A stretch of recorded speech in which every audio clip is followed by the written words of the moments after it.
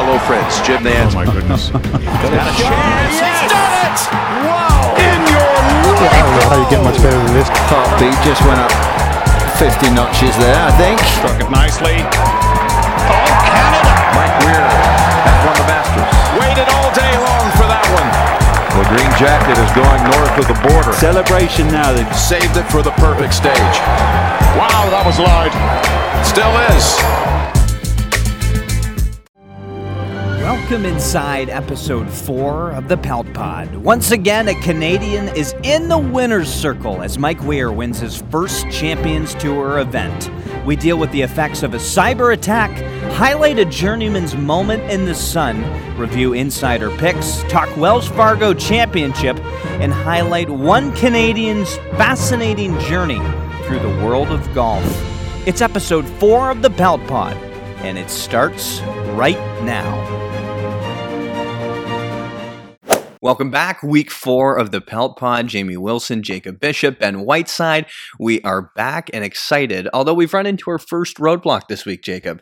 Just amidst our social media getting rolled out, starting to get some positive feedback, Instagram has been disabled. We don't know if this is as a personal attack on the Pelt Pod or if Jamie has been violating the dark web, and we won't even go down that rabbit hole. But regardless, we've had a hiccup on the social media front. We're buzzing. Instagram was buzzing. All 4 lines were going, and we have a minor hurdle, but show business. And those hurdles, it's not how you get beat down to the ground, it's how you get back up. And we're doing great here. For those that did reach out to us over our Instagram account, over personal texts, thank you for the kind words. We appreciate that. Like what we're doing here at the Pelt Pod. But we're going to continue to produce some good episodes coming through. So despite a little hiccup on the social, we will be back on Instagram. Jamie, you will keep us updated. Hopefully we'll have a positive report next week. So a little bit of social bump, but we are dealing with it. And other news, there is a Canadian still in the headlines. Last weekend was Brooke Henderson. Just moments ago, Jamie, we found it. It was set in stone. Mike Weir has another professional win. He shoots 10 under par to seal his first Champions Tour victory at the Woodlands Country Club. Jamie, exciting day. What happened? It was awesome. Yeah, I caught the back 9 here on Sunday. Mike's been playing really well, so it's not a huge surprise for me anyway that he got this done, and I wouldn't be surprised to see him win again shortly on the PGA Tour Champions. I'm happy, ecstatic to see Mike back in the winner's circle. We all saw Mike win that green jacket in 2003, so we're all big fans of Mike. Just great to see him get back in the winner's circle. I know he's had some struggles over the years. He's been playing great as of late, so to see that for him to be able to pull through and get into the winner's circle, it's great to see here for Canada. And I don't know if there's a correlation here between the Pelt Pod and Canadian winners, but on Spit and Chicklets, they have the Chicklets bump. And here on the Pelt Pod, it's clear we do have the Pelt Pump. So 2 weeks in a row, 2 Canadian winners. I wonder, looking for another one. I wonder who's got a Canadian pick this week for next week for Quail Hollow. We are still in lockdown, boys. This will be going on our 3rd episode, I believe, where we're giving a bit of a lockdown update. It's not getting better, per se. Any updates coming into this week's show? Not a ton of news. Last week we talked about the bridges at Tillsonburg disobeying the stay-at-home order and opening up for play. This week we saw them get fined, and then also players that were on the golf course, some of them, as they left the property, they were getting fined as well. So, you thought $56 green fee was expensive. Yeah, I hope the round was worth it to them. Up to $10 million fines. Bridges at Tillsonburg are facing, as well as some of the players, heavy OPP presence. I mean, at the end of the day, I get it. Fines have to be put in place. I mean, I'm on the Golf Canada side of things. We want to be open. It's frustrating, but you kind of have to follow rules. I mean, it's play stupid games, win stupid prizes was kind of the way I look at this. Really strange and weird that you have to have such a huge OPP presence at a golf course when you look across at the park and the parking lot's full. But we're not a politics show. We're here just hoping that we can get back out on the golf courses. We can see everybody out there having fun. It's a difficult time for all. On some more positive notes coming out of the world of golf, a journeyman getting his moment in the spotlight, much like the journeyman that we're going to have a chance to talk to just in a few minutes. Our guest this week, David Byrne, who is a local journeyman. This week, it was Michael Visacki, a pro who qualified for the Valspar Championship on a Monday qualifier. And there was this emotional moment after that was caught by a couple members of the media, and they caught this really cool moment where he got to phone his father, and it was that moment of, it was emotional. We got to call his dad and say that, you know what, I made it. Hey, Dad. Hey. How are you? All right. I made it. Oh my God. All right. Congratulations. Thank you. Oh my God. I'm a extended fan. Oh yeah. You deserve it. Thank you. I mean, I live with my parents, so they keep on supporting me. They've been helping me out since I was 8 years old. I've never once thought about finding a part-time job. They given up everything for me. They pushed me to be the best that I could. They sacrificed their dreams to give it for me to be able to play professional golf. Words can't describe how much they've sacrificed for me, and they've always known that I've been able to do it. I don't know how that moment isn't emotional. It was 7 years that Michael Visacki has been grinding out on Monday qualifiers to get his chance and opportunity just to get to the big leagues. And that there, I mean, the emotion's going to break through. You're out there grinding, and Monday Q on Twitter, if you don't follow them, at Monday Q Info, they're a fantastic Twitter account because they get to share these experiences of all these journeymen, because there's thousands of them trying to get their chance to get out there and play. And to see him out there this week, unfortunately, he missed the cut. He was 3 over par through 36 holes, but he came out on fire. He almost holed out for eagle on the first hole out of the bunker. Jamie, what are your thoughts about Michael Visacki this week? Yeah, really cool story. Like you mentioned, there's thousands of these guys out there. So it's great that I love that Michael got to, his story got shared.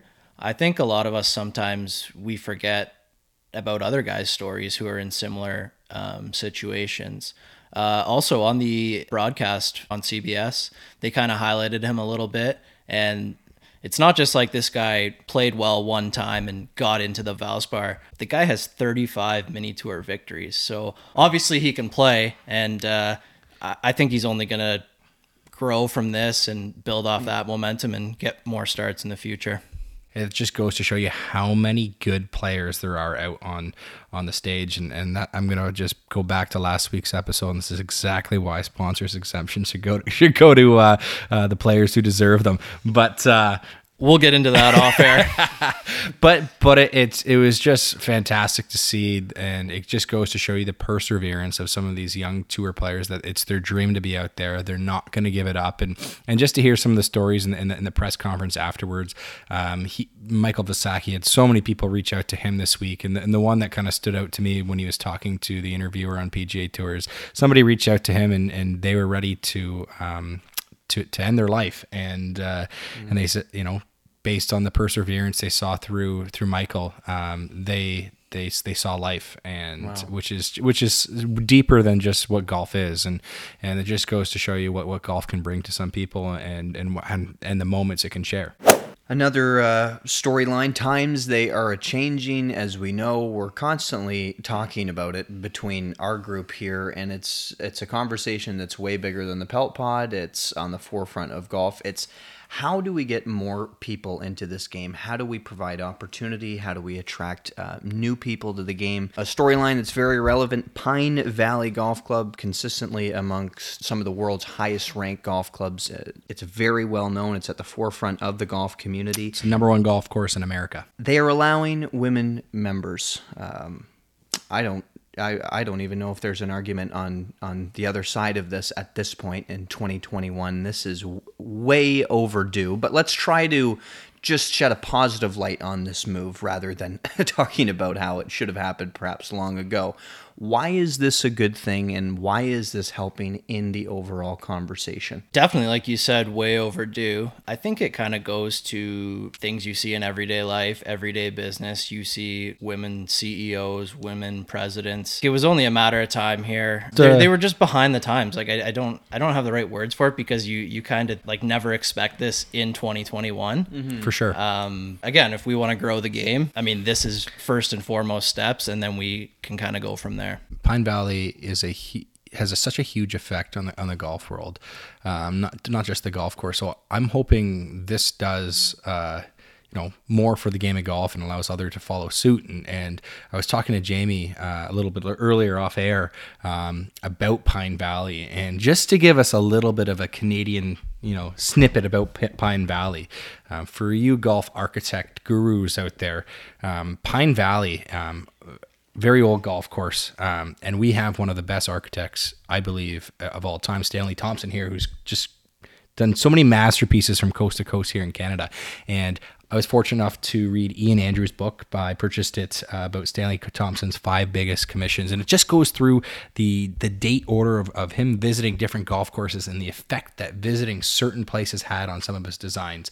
So if you've happened to have played Banff Springs, if you've happened to play Jasper Park, you'll see a little bit of Pine Valley there, because when he ended up visiting Pine Valley and he saw the rough edge bunkers with the fescue on it, that then implicated his future designs, and you'll start to see that at Banff, and you start to see that at Jasper Park. So really neat little tidbit off to the side here. But going back to the fact, Pine Valley opening up the gates for women members is now going to go out to some of these other high-end country clubs that are only men allowed. So hoping that with this they can spin golf in a positive spotlight and grow the game.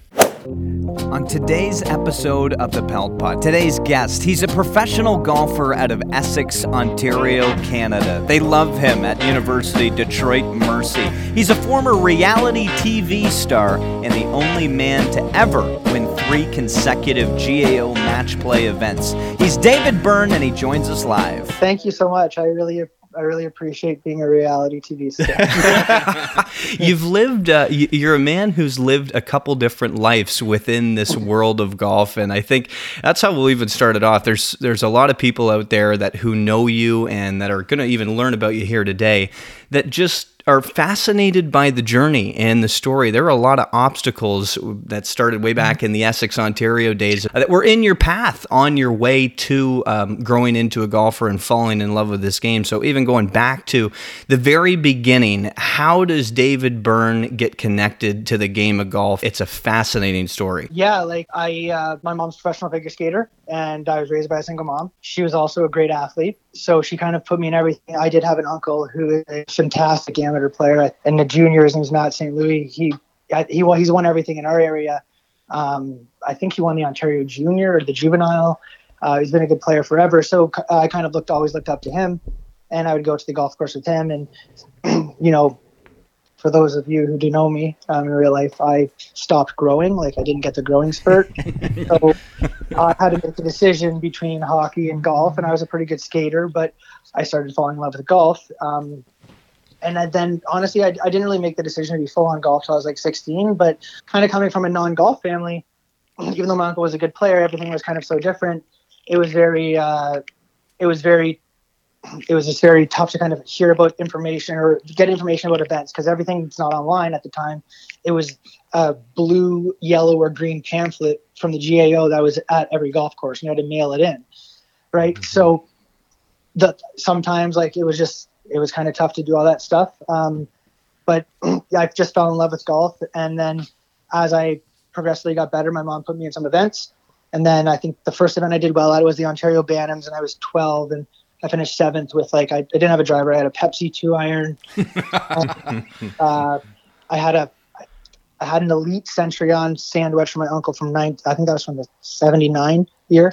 And it was a joke. And I remember before the final round, my mom, not having any money, putting it on her credit card and just getting me a Callaway Steelhead Plus driver. Mm. And I thought it was the coolest thing ever.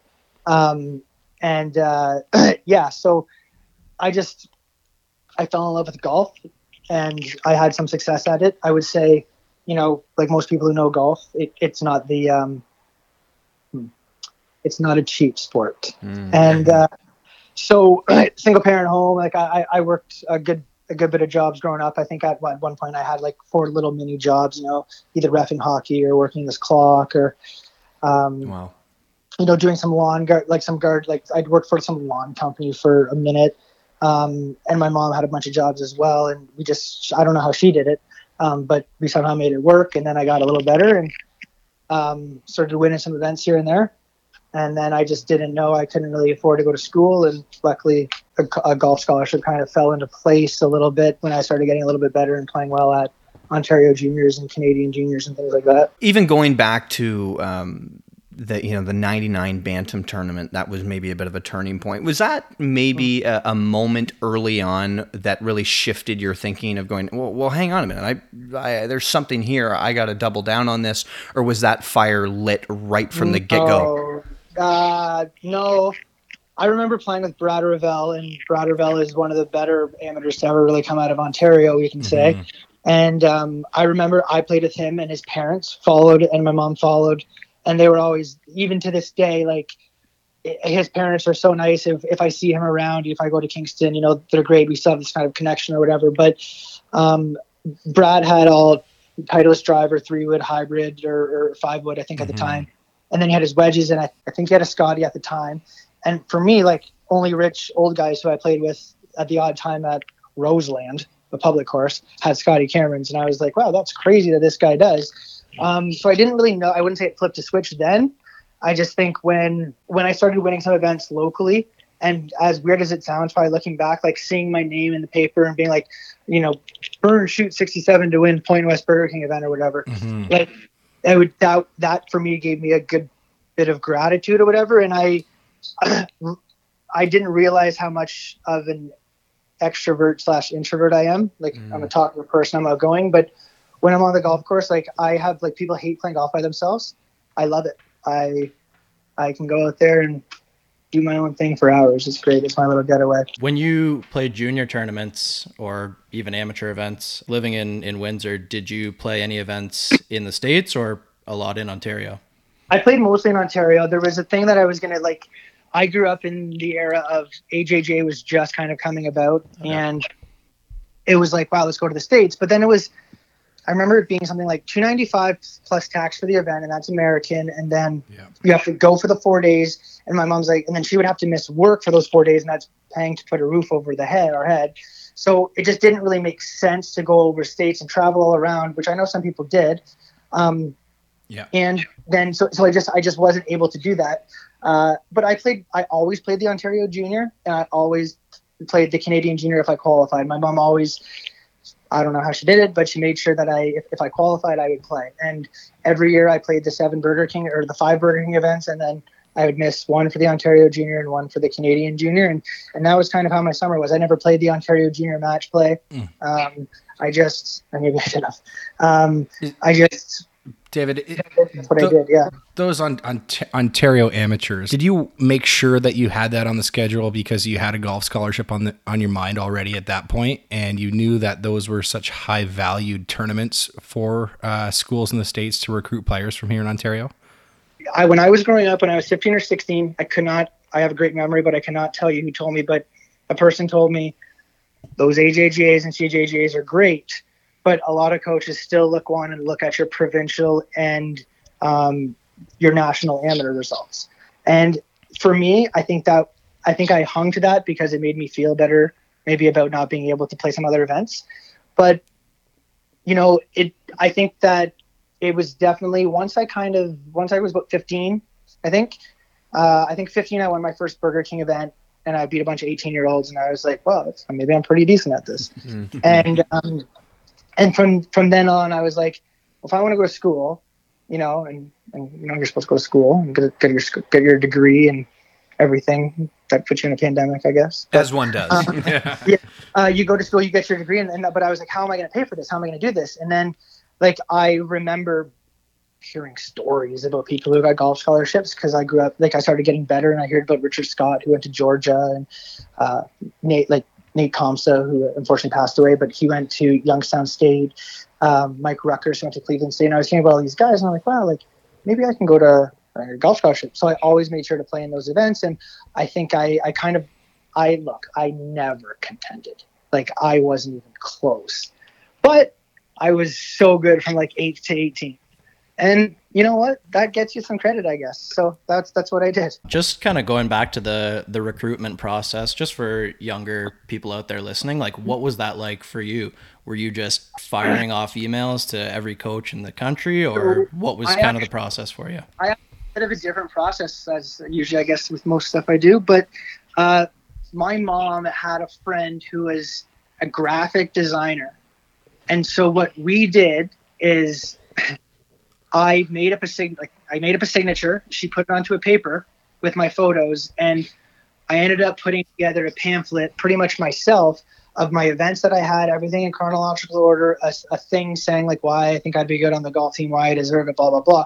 Now, I don't know if that had anyone contact me more. I did have 3 or 4 schools actually call me and say, look, David, our roster is full, and I don't know if you would meet necessarily the criteria, but I just did want to call you and tell you that this package that you've sent us definitely stood out. It made a difference. It was really good. Like, it was awesome. And but my recruitment process was Mark Engel, the coach at Detroit Mercy at the time, walked to St. Thomas for the 2005 Ontario Junior with me, and he honestly gave me the time where nobody else really did. And I remember hitting a 3-wood from 245 down the hill on 8 at St. Thomas, if you guys know it. Yep. But I hit the shot, and it was like a little cut shot, which at that time, I don't know what a cut meant. And it was a great shot. It went to about 15 feet for eagle, and I made the putt, I think. Or maybe I think I 2-putted. And I remember him walking the line beside me, and then after that, he talked to my mom, and my mom was like, David, some coach talked to me about you. Like, what the hell is going on? I was like, I don't know. He says you're good, David. I was like, I don't know. And, he even said to this day, he's not the coach at Detroit anymore, but he even said, he's like, that 3-wood you hit on the 8th hole at St. Thomas, I could tell you weren't playing well, and that changed it. And I noticed something, and I was like, wow, that's crazy, because I felt the same thing on that shot, which is probably why I remember it so vividly. But I had a few schools message me. I went and visited Tiffin University, a D2 school that Brady Birkin went to, who won the Burger King Tour. It was great. I think that I was so awed by it. I was like, wow, this is great. I'd really like to come here. And he took that as a verbal. And so there's a bit of an issue that I was like, no, when I committed to Detroit, that I had not committed to Tiffin. But Detroit gave me, he cared enough to talk to me and my mom, and he gave me a pretty good deal that I couldn't really turn down. And what it came down for me, again, unfortunately, it was like, what school is going to say, here's the most money? And luckily, I love my time at Detroit, and Detroit was the school that did that. So at the University of Detroit, David, what were some of your key highlights while you were playing there? Yeah, so when I went to Detroit Mercy, I would say that, when you guys were talking about maybe my coming out party or whatever, or when I knew that I wanted to maybe do something more, I never contended really at a lot of events. Honestly, I was Johnny top 10 guy.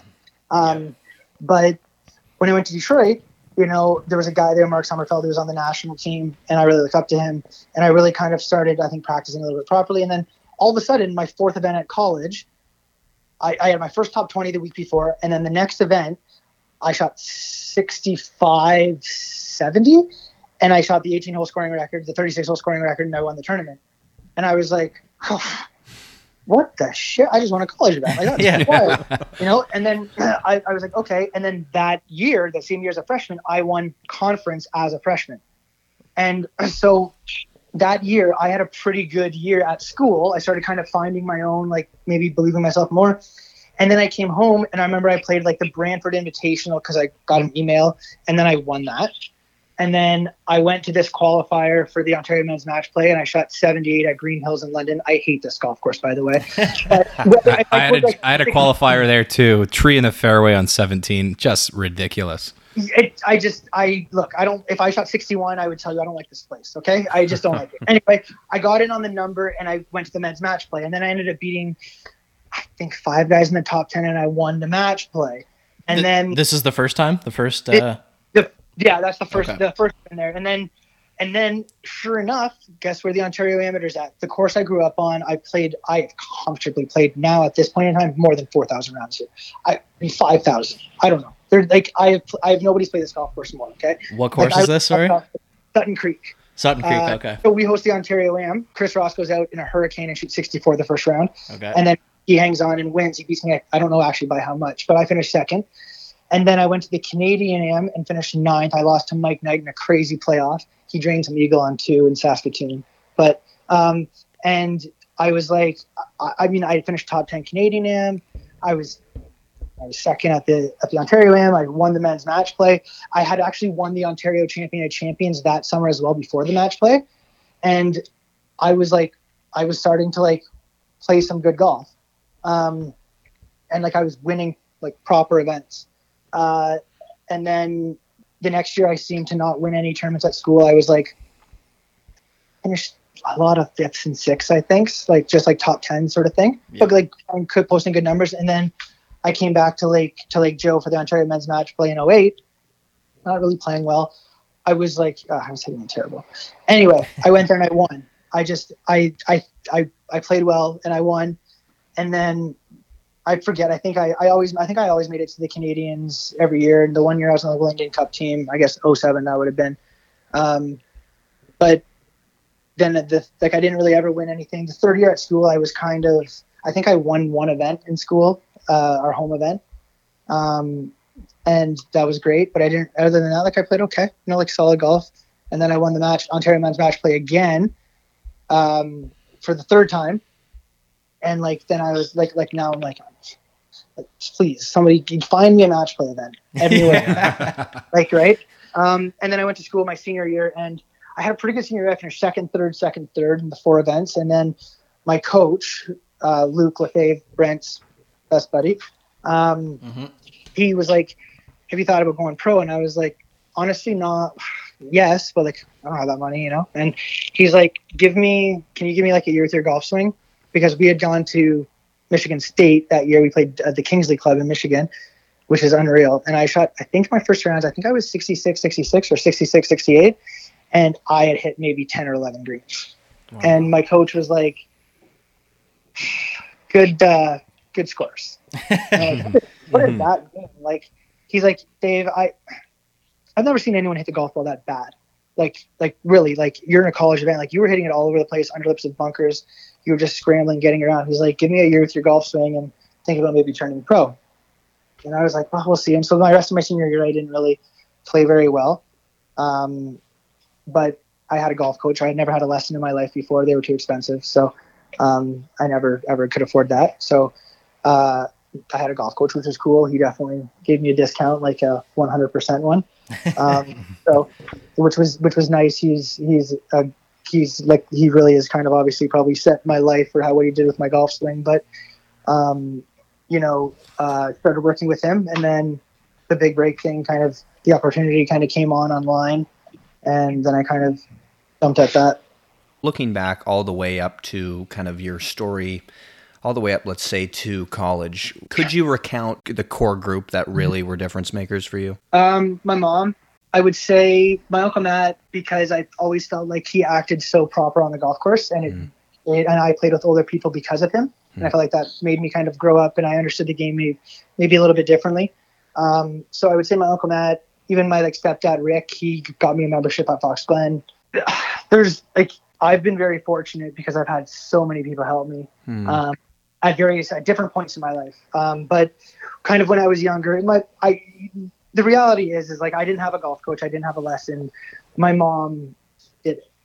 David, fun little segment that we do here on the Pelt Pod, rapid fire. So here we go. Lowest competitive round. Competitive round 61. Favorite golf course in Canada? Sutton Creek or Roseland, or those are like, that's my home, you know? Yep. Favorite golf course outside Canada? I love Bel Air and I love LACC. Your dream foursome? Tiger Woods, Max Homa, and Eddie Pepperell. Any golf superstitions? Scotty Cameron gave me a divot tool, and I've never played a round of golf without it since. Who's your favorite golfer? Tiger Woods. That's the only answer, right? Halfway house order. a couple of sandbaggers and maybe some Caesars, and I'm a hot dog guy. I like hot dogs. Are you walking or riding when you play golf? Walking. Favorite club in the bag? 60-degree wedge. Are you trunk slamming or more of a range rat? Depending on the week, to be honest with you. So you make it through college, you've got a name in the world of golf, and all of the sudden you find yourself at the heart of a pretty big show at the time. Jamie was just saying before you came on the air tonight that he used to be at high school, like thinking during the day, like the big break's on tonight. This is a big deal. So you end up on Golf Channel's Big Break. Talk a little bit about how that even came about and how you landed right this time in front of the camera again. Yeah, so I was actually back at Detroit Mercy for we only had one good party at Detroit. I was back at that party after I had graduated. I was dating a girl who was a senior on the tennis team, blah, blah, blah. Everyone's getting ready. I'm looking at Hooters Tour scores, and it says Big Break, apply to be on Big Break. I've looked for this for years, okay? I was a Big Break fan.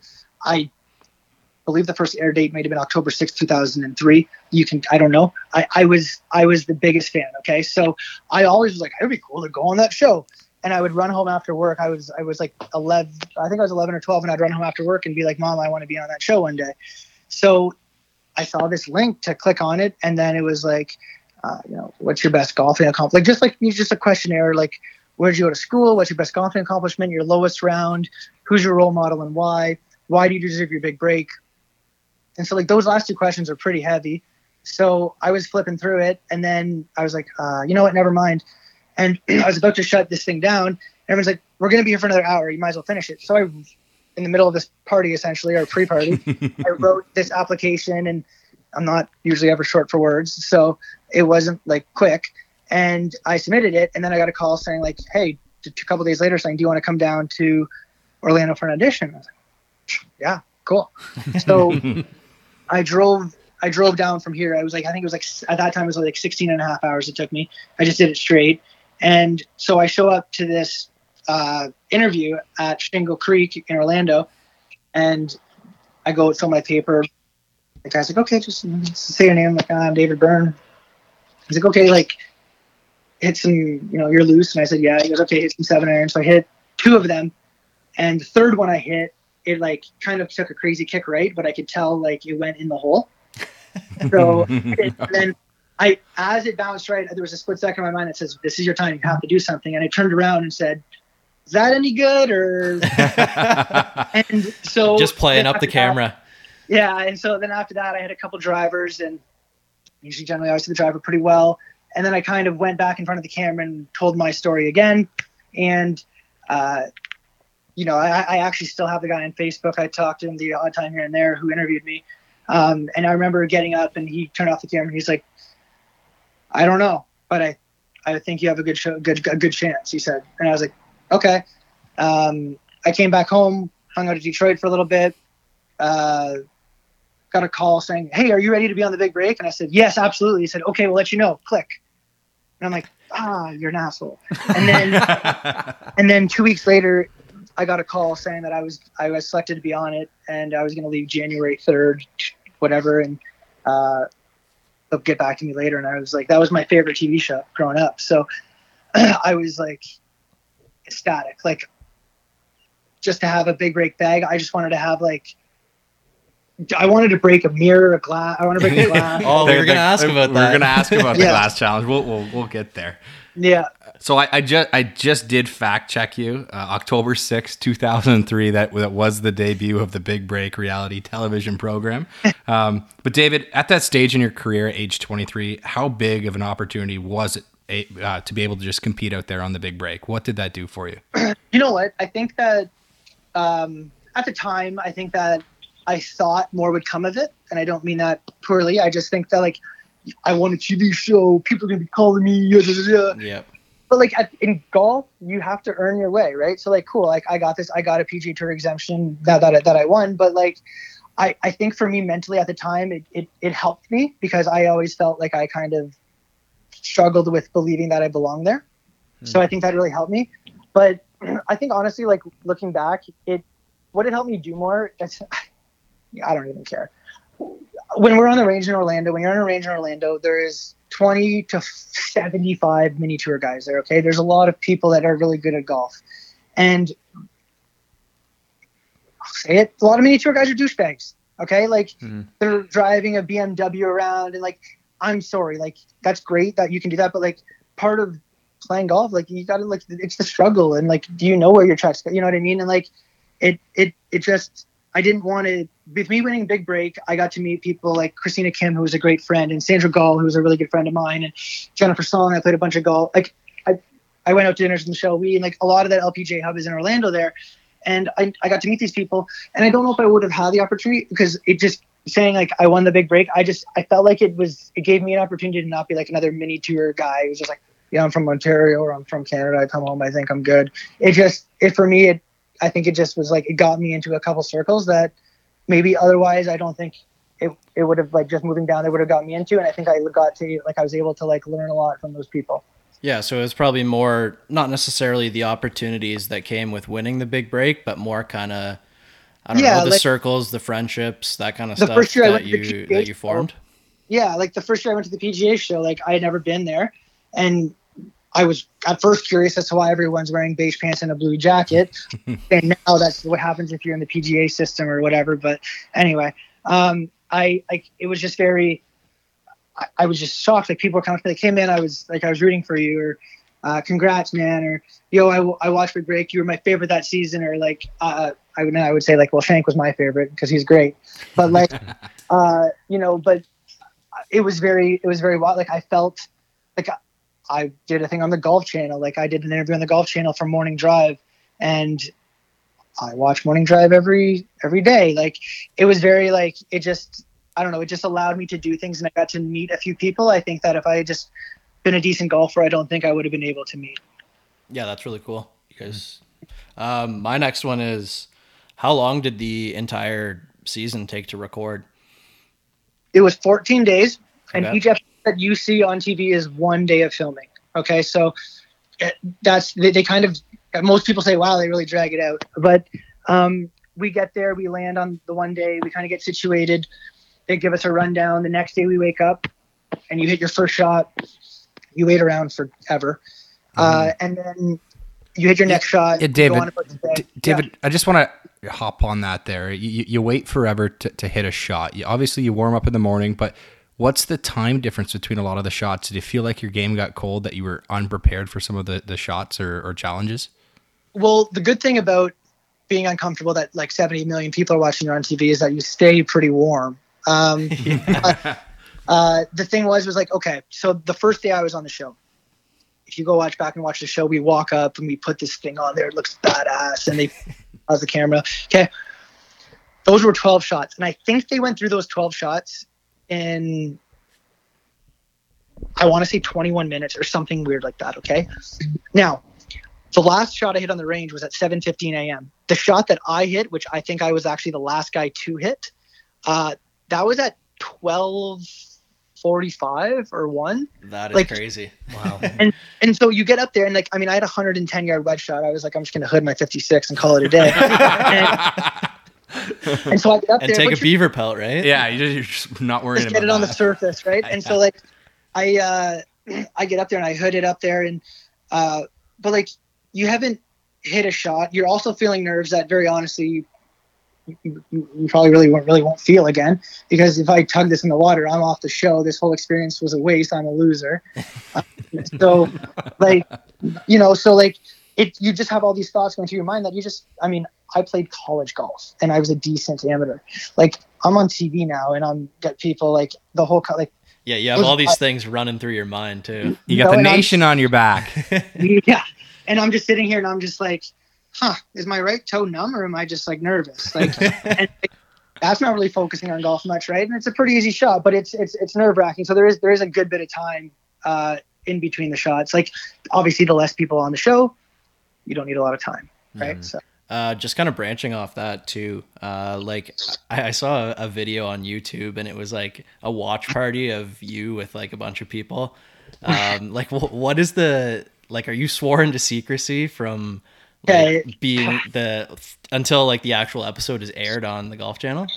So we have a $1 million liability and a potential, I think, 1 or 2 years in jail, like some sort of crazy contract that we have to sign. So you can't say anything. Now, I was living in Florida. I had moved to Florida, and I had missed voicemail from my mom at 3:07 a.m.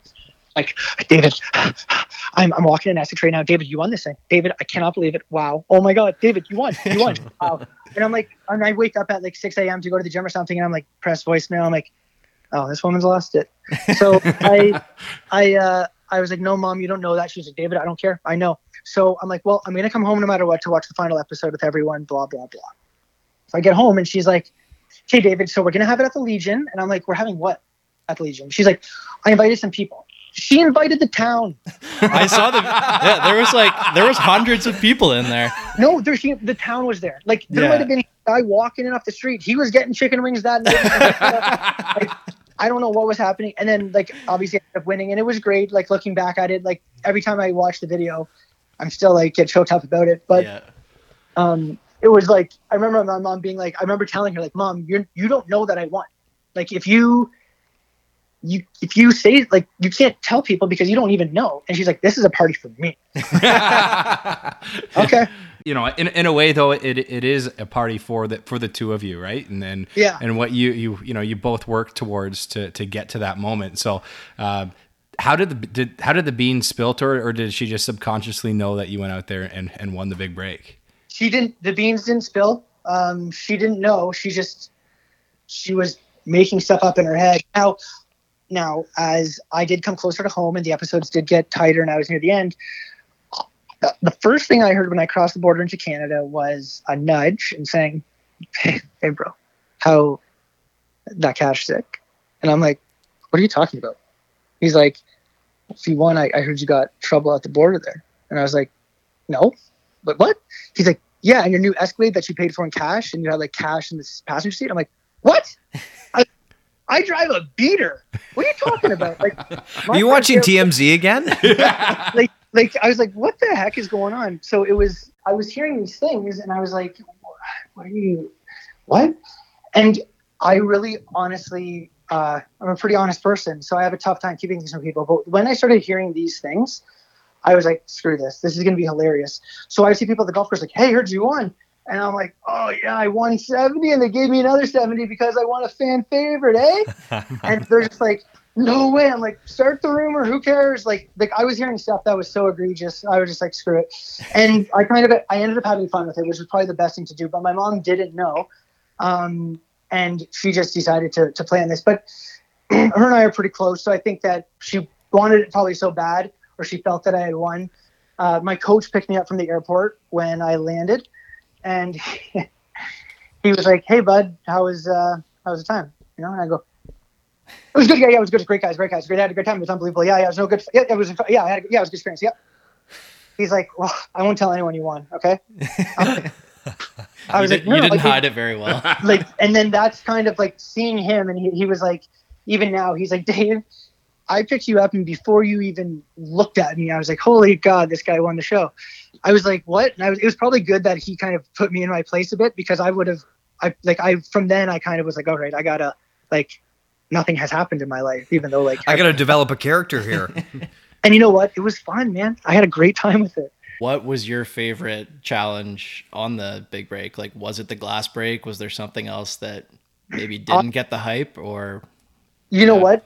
If there was a cool one, now I am trash at cards and gambling. So, you know, we had a game where you had to play, like it was blackjack or 21, it was the same thing, whatever. So you had to hit to the number, which is with your wedges. I'm good at my wedges, blah, blah, blah. And I thought it was a really good game because you didn't get to see what your partner got to do, but you had to kind of say, okay, I got 18, I'm sticking. And I went against Carl, who was like a genius, and he mind screwed me and whatever. But I thought that was a really good game that I had not seen before. Now, look, I put 2 balls through the glass.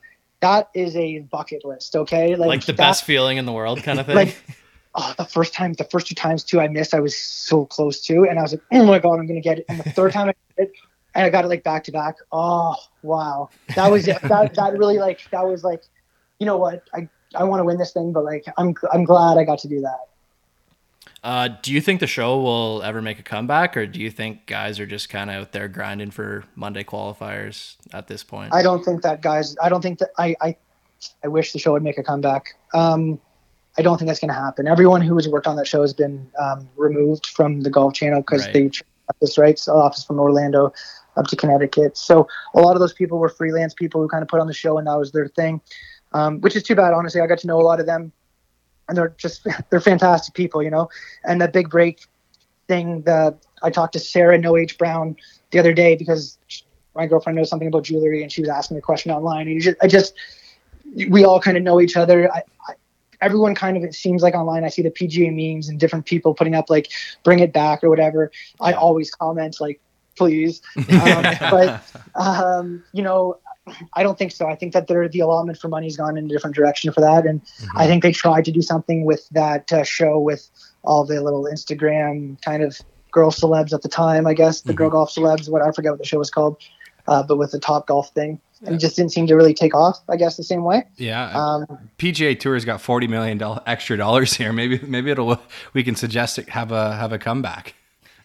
That would be phenomenal, right? I mean, the thing is too is like, you know, it's something good to know. Like at the Valspar this week, that Big Mike guy, okay, he gets through, and I'm really happy that his story went viral. And a lot of guys who I know who play golf, like, wow, man, that's crazy. And I was like, do you guys understand that happens literally every single week? Yeah. Like, I'm great that it went viral, but like, there is so many people and people's parents that have literally people in your own backyard too, and you don't even know. Yeah, and like, you know, and like there's people out there that like this guy making it. Like when I won the Big Break, like it was just it felt like validation, right? And so this guy gets up there and he's crying. He's calling his dad. Like everything that he said, I was like, okay, yeah, like I get it, you know. And there's so many stories like that in golf, and Big Break did a great job of exposing that. Like, I'll be the first to admit, my season, you see, the contestants were a little bit weaker. Everyone can say to that. I'm an honest person. That's a fair thing to say. Okay, but we had a guy who was from Jamaica who would run on his lunch. We had a black dude who was playing Will Lowry, who has his Beyond the Fairway podcast. He's playing cross-handed with dreads, like completely like in Charlotte. Like, but he's done stuff to the first tee. We got Robert Floyd, who grew up like under Raymond Floyd. Obviously, that's his son. We got Shank. Like all these different stories, and I think that's like people love Big Break, but people really connected to the people's stories, right? And that's what the show was, and it was, the golf was getting better, especially kind of after my season. It was inclining quickly, but I don't know. I don't think that we're unfortunately going to not see that again. I don't think. So from Essex to across the river to Detroit Mercy to Orlando, where you win the Big Break, and then you go west. You end up in Hollywood, and you have a chapter in California, and arguably some of the coolest tidbits in your golf journey maybe came out of that chapter. So how do you go from winning the Big Break to all of a sudden picking up and going across the country and starting a new chapter out there? I was in Orlando, and the girl I was seeing at the time wanted to go out west for work, and I said, you know what, sure, like I can golf anywhere in the world, right? So we go out there, and obviously things are a little bit pricier, but it's just a different way of life. And I needed to find some money and whatnot. And I'd won a Pro-Am in the Hamptons that my buddy Hoyt, who now owns all of True Spec Golf and Mira Golf and 8am Golf and whatever, he got me into this Pro-Am. And he was like, hey, where do you have to be on like the 10th and 11th? I was like, I have to be in Vegas. My coach has a Pro-Am that I helped run and play in or whatever. He's like, hey, you're going to come to the Hamptons. I'm like, I can't. And he's like, you're coming, like you're already in, like you have to come. I went there and I won. And I played with Nicki Minaj and Pitbull's 70-year-old like team manager or something. Anyway, okay, it was wild. The guy was a beauty. He was a great dude. I went out there and I won, and then I had to drive back through the night to get to Detroit Airport at 6 a.m. to fly out to Vegas. And anyway, when I was out there and I won this event, I met a guy named Massimo. And I was like, oh, like the Target brand Massimo? And he's like, yeah. Yeah, good memory. Hey, great. Anyway, I go to LA, and I'm sitting there with my white jumpsuit on looking for a bag. And he's like, kid, what are you doing out here? And I was like, I'm caddying. He's like, do you want to carry my bag? And I'm like, I would love to. So I caddied for him. And I know that he's been in the news a little bit with the whole college admissions thing, but I can say he's one of the people now that probably saved my life when I was out there.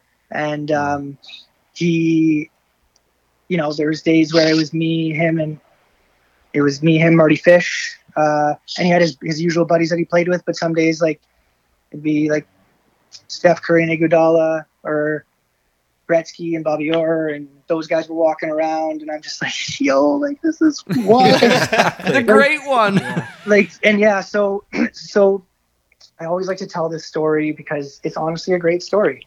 So I'm caddying for Moss, and Gretzky's there, and on the 11th hole at Bel Air, it's downhill dogleg left.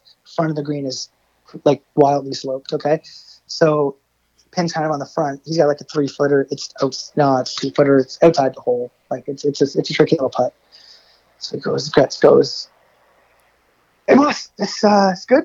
And they're playing for a good bit. And Moss, I've seen you putt. You kidding me? And he goes, oh, they didn't have a TV where you grow up, eh, Moss? And he goes, what are you talking about? He goes, they call me the great one for a reason, bud. Let's go. Picks up the ball, walks to the next tee.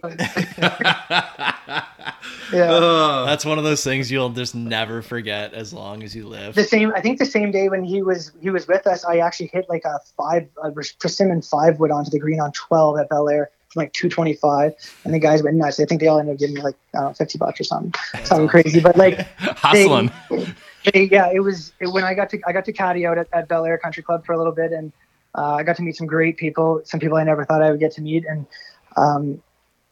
I can honestly say, like, people are always talking about, like, golf's so fun. Golf's not fun. Okay, it's I love it, but it's not fun. And until then, when I was out at Bel Air, these guys were doing big deals, and like big deals. And actually, as a matter of fact, I just watched something at my mom's house the other day on this thing that's selling for like insane amounts, because there's like a pool and like a 22-car garage, and I'm like, oh yeah, on the top of the Bel Air, it's on top of the 14 tee box. Wow. And like that's, people were always around there talking about that. The guys were going to go in and buy it, and I'm like, yeah, I know exactly where that is. It was coming from again, like a single parent, not the wealthiest background, I would say, to being in the Bel Air like Hollywood lifestyle, or caddying for Luke Wilson, or like I was just like, it was wild. Like one day I was caddying for Steph Curry, and then that night I went to Jamie Foxx's like little after party for his music video, and I was like, wow. I'm from Essex. The local kid from Essex, Canada. Yeah. So like unfortunately I kind of had to come home for my own sake, but I'm now I'm back here in Windsor now, and I'm kind of finally, after about 4 years, kind of on my own 2 feet, and got my life back a little bit, which is good. You're back, and even this is an exciting time too, because it does feel like it has its own elements of its own chapter. The one question I have, and again, the journey has just been so cool. What do you love about the game now? Where's your relationship at with the game of golf today? I love golf. Golf is my heartbeat. I think that, I personally went through a bit of a personal thing. And for a while there, I wasn't unfortunately playing a little bit of golf, and I got back playing when I not got back playing. I always played, but more so when I got back to Windsor, or in Essex, with my parents' house, my mom's house, and my stepdad's house. And I started like hitting it well. I started kind of honestly understanding the golf swing more, and I felt like what I'd kind of gone through personally, I did it more so like a lot of it on my own time. And going to the golf course, and kind of after overcoming that, it became a very good stress relief. Like when I go to tournaments now, I'm grinding. Like when I'm grinding and I play my golf, but after, I'm not going to starve myself. Like I'm going to go enjoy a city that I'm in, because it's a great experience. So I think that I appreciate the game in its entirety a little bit more. But I've always loved it. We don't want to keep you too much longer, but where can we, like, are you playing, what events are you playing now? Like, do you have a schedule set out for this summer? I'm playing, I'm hopefully playing the Toronto Players Tour and the East Coast Pro Tour. Right. I'm going to try to do that. I kind of made a list of goals. Like, obviously this is very COVID depending. But I made, I want to kind of, I never really wrote down goals. So I was like, I want to win the East Coast Pro Tour. I want to cash a check in every TPT event. I really strongly feel like my game suits the European Tour really, really well. And I really like the opportunity to go do the European Tour Q School. And that's kind of what I want to try to work towards. David, well, we're big fans of you here, obviously, and we're cheering from you here in southwestern Ontario, and like everybody else here in Ontario, cheering for you and battling through this, the grind of professional golf, and we hope to see you to conquer some of those goals that you have written down, and it would be absolutely delightful to see you battling out there on the European Tour. So we wish you the best of luck here moving forward this year, and hopefully we here in Ontario we get to pick up the sticks and get out and play some golf here shortly, because I'm sure you're stir crazy. It's not good. Yeah. I'm running. I'm getting up early. I've actually spent a lot of time working on myself, which is actually in a way good. But cool. I need to play some golf. Like today I went for a run, for fun. Wow. That's I'm sorry to hear that. That's your new hobby. Thank you very much. David Byrne, that was a lot of fun. Thanks for joining us for week 4. It's awesome to hear about your story and some of the things that are still going on. So I appreciate you. I appreciate your time, and I know we'll all be cheering you on. Yeah, absolutely, David. We're going to be cheering your story on here. We'll be following you on the ECPT Tour and Toronto Players Tour this year, and hope that you're able to achieve those goals that you've got written down and shared with us. Thanks, David. Yeah, if we can do anything to help you down the road, then let us know, and thanks, we can go from there. Thanks, guys. I appreciate it. Thanks for having me.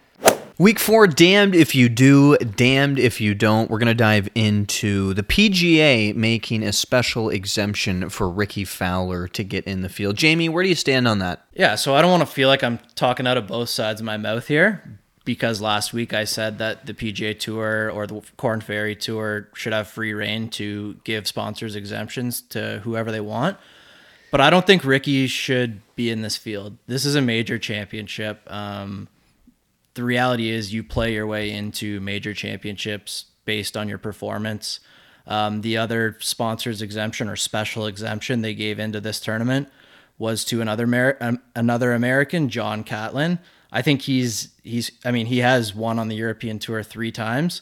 So I think that's the kind of exemption that deserves to get into the PGA Championship, not Rickie Fowler. And just a little tidbit there, Jamie, you happened to caddy in John Catlin's group at on the Mackenzie Tour. I did, yeah. It was probably 5 or 6 years ago now. At the time, I thought, John, he seems like a decent player. Nothing really wowed me kind of about his game, but obviously when you go to Europe and you play those tournaments, different conditions, obviously he's kind of found his home over there, and I think he deserves the shot.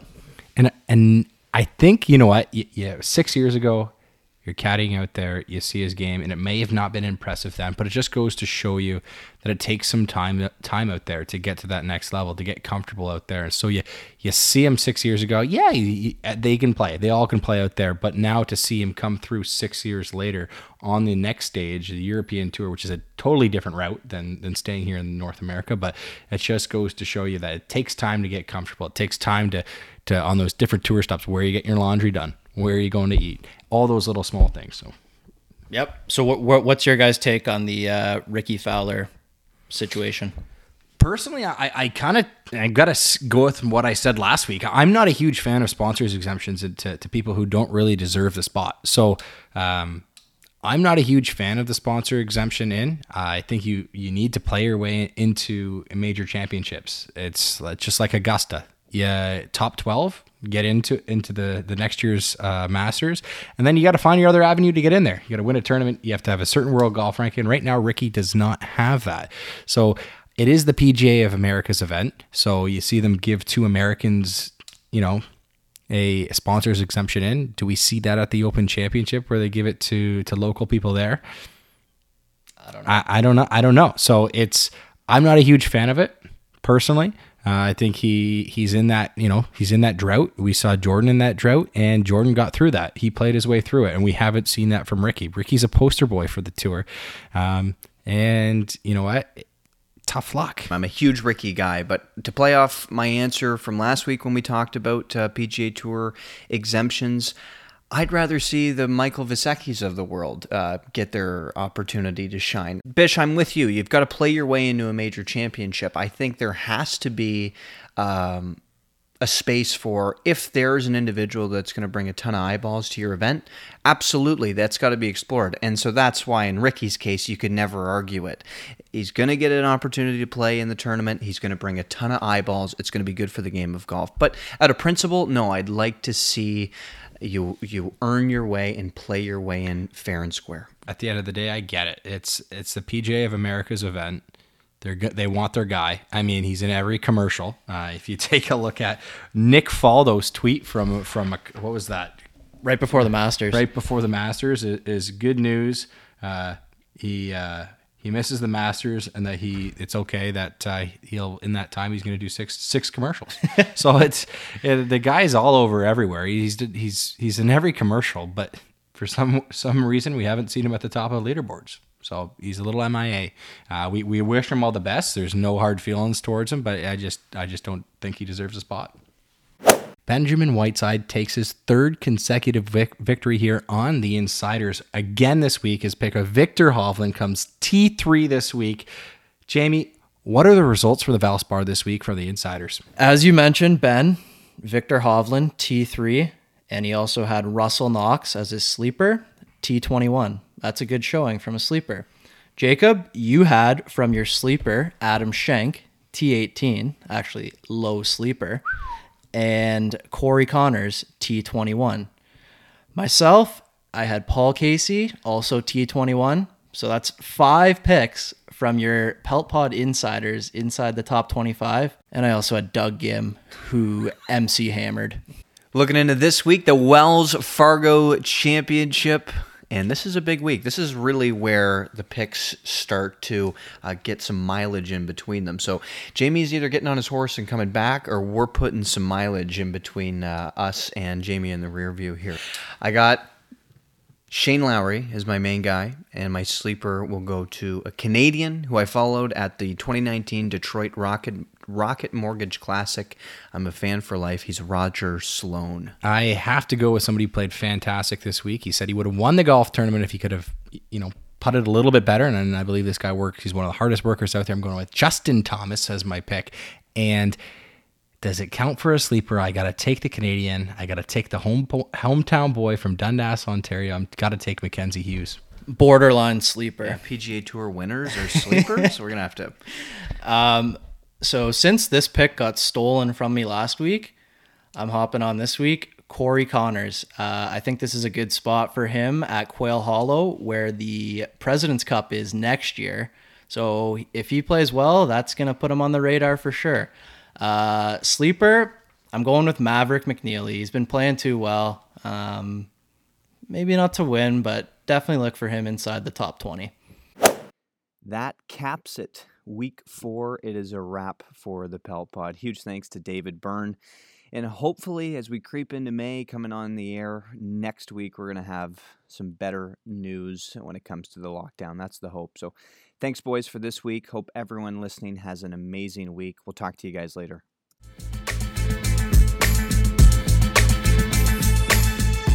Thanks for listening to this week's episode of the Pelt Pod. If you like what you heard, feel free to follow us on Instagram and Twitter at PeltPod and email us. We'd love to hear from you. We'll see you next week for episode 5.